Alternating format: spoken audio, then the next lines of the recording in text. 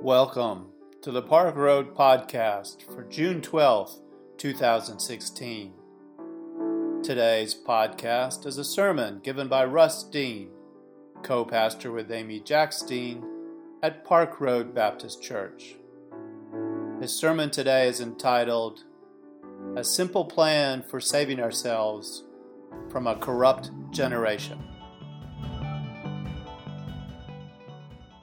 Some days there's just too much going on, y'all.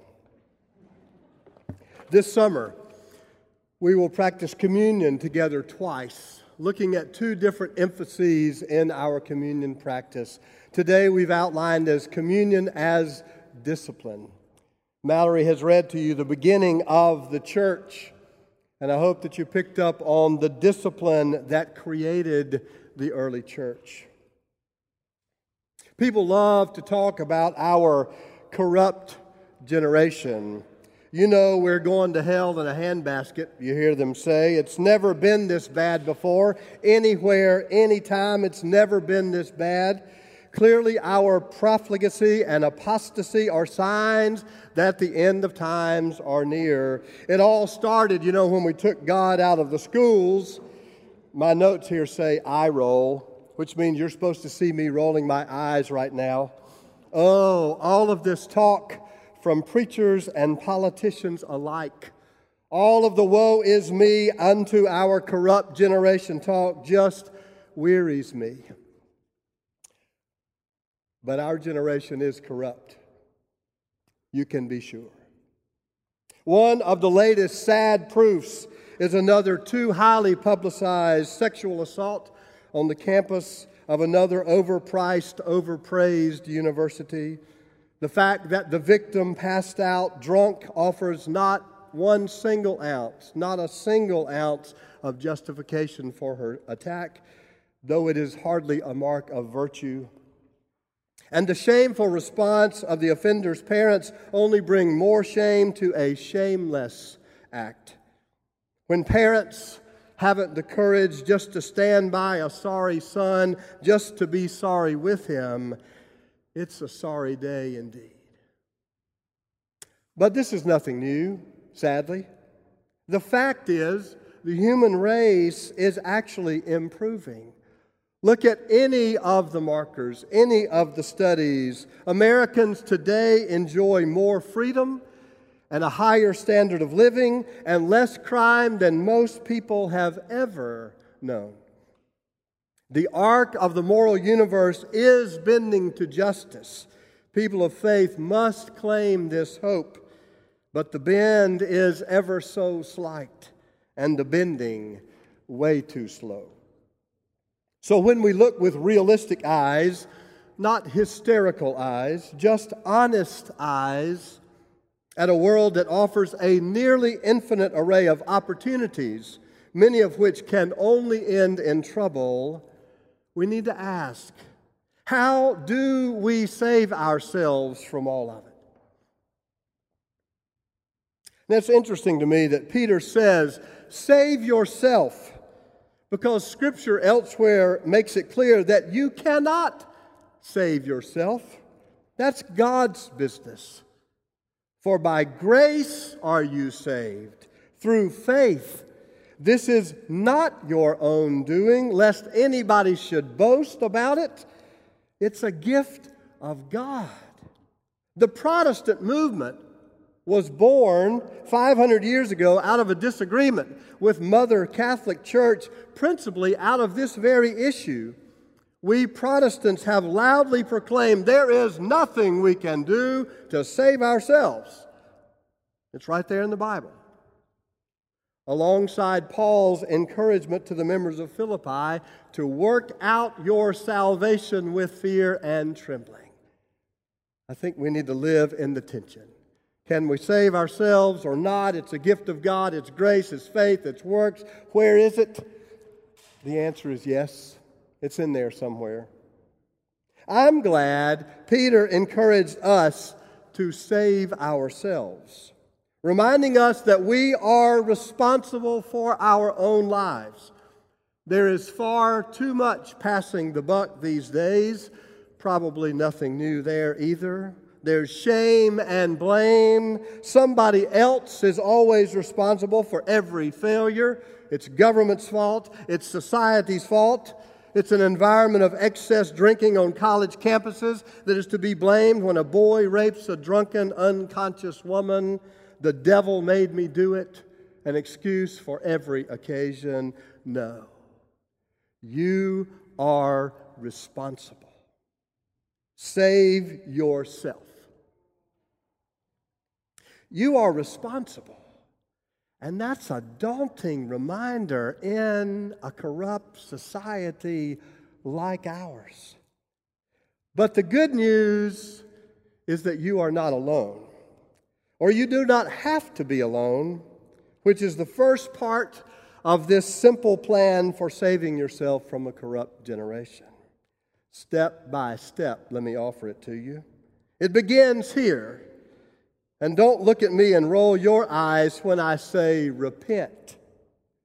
Don't look at me and roll your eyes as if I said something that sounds too much like what you heard at the last sweaty Friday night Baptist tent revival you attended. I know many of you have been to one just recently. You know, those Baptist tent revivals that say repent. Now, you can piously spiritualize all of the Bible's best ideas if you would like. You can make repentance sound like pulpit pounding and aisle walking, and if you died tonight, do you know you'd go to heaven? You can make it sound like that if you want. You can lace it with guilt and wrap it with fear and gild it with soul-saving sanctity if you want to. But you will miss what is most important about changing your life if you do that. And that is what repentance means. Michael Jackson said it pretty clearly. I'm looking at the man in the mirror, asking him to change his ways. No message could have been any clearer. If you want to make the world a better place, take a look at yourself and repent. That's not exactly how he said it. Take a look at yourself and make a change. But that's what it means. Metanoia, change your ways. Turn around. Make a commitment to do something different today. Now, maybe you need to repent today. Maybe you need to change the way you conduct your business. Maybe you need to change the way you conduct your life. Maybe you drink too much, gamble too much. Maybe you're a cheater. Maybe the change needs to come in your marriage, in your home, with your language, through your attitudes. Maybe you need to turn off MSNBC and Fox News. Maybe you need to give up despair or fear or worry or the arrogance that you have all the right answers, religious or political. Maybe you need to quit going it alone and make a commitment to be in community. Maybe you need to repent, make a change. One thing is for sure, no one else can do that for you. And if you need to be baptized, well, okay, let's talk. Or maybe you need to, quote, baptize that decision to make a change with some other ritual that will give tangible outward witness to a decision that you've made inside your own skull, which is the purpose of religious ritual. Religious ritual adds accountability to what otherwise might just be another New Year's resolution that never sees February. Repent. Make a change. That's where church begins. Commit to something good today, and then quit playing the Lone Ranger with your spirituality. I know you can stream Krista Tippett live on Sunday mornings while drinking your $6 half-calf mocha latte at Starbucks, and you can call that your Sunday morning fix. But she will not be there when you lose your job or your mother. The church was born after a group of ordinary, run-of-the-mill folks who were just trying to make it to the weekend like the rest of us had an experience that they could only call God. And instead of running to the mountain to celebrate that experience in monastic silence or to Starbucks, they created a community. And they celebrated it through their discipline. They showed up. They showed up like they liked being together. And they needed each other. They showed up. Their experience with God, though it was known through their diverse experiences in the world, gave them a common worldview. And they showed up to share that experience regularly together. It took commitment. They had to make decisions and set priorities and say no to some other good opportunities in order to create the kind of community they knew they would need when the times got rough. And when the times got rough, they were glad they had the community. They committed their minds to this new idea. They studied together. They didn't all agree, but they committed to the dialogue of study regularly. And they prayed the prayers. Now, the text doesn't say they gathered together to pray. It said they prayed the prayers. Interesting phrase there. I'm surprised how often I hear church people say they are uncomfortable praying publicly, but I do understand the very private nature of prayer, which takes many forms. Maybe this experience of the early church is a reminder that what is most important is not my own prayers, my own words, which are sometimes actually selfish desires. Prayer groups, too easily become gossip sessions or pity parties.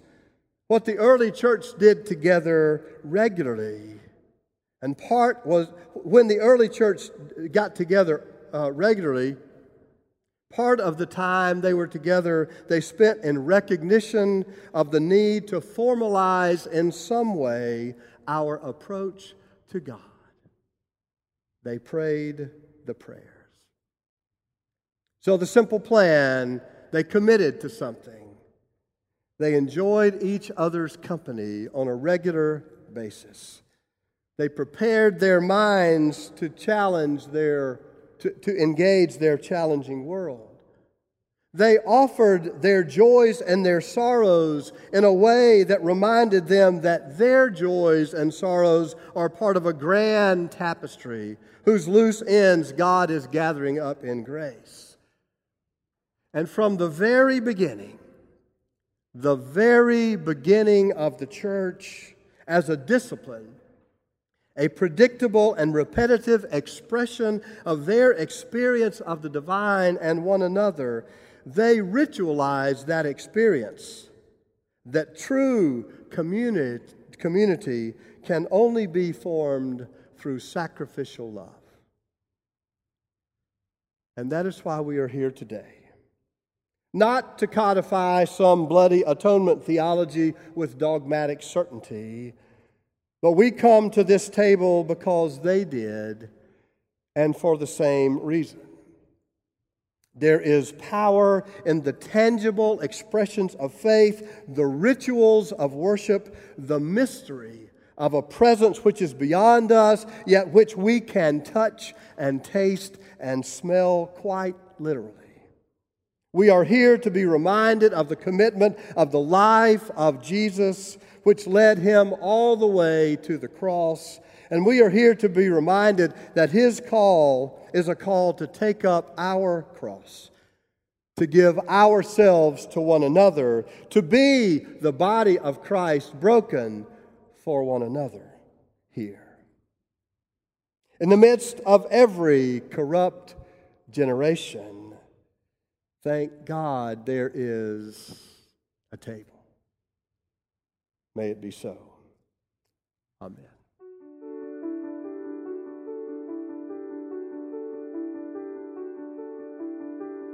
We invite you to learn more about Park Road at parkroadbaptist.org. Park Road is a progressive faith community located in Charlotte, North Carolina, encouraging independent thought, community service, social justice, and interfaith understanding. Today's podcast was produced with production help from Hugh Ashcraft, Brian Smith, Bruce White, and Rich Dower. Our theme music was composed by Brandon Michael Williams. Thanks for listening today. Grace and peace to you.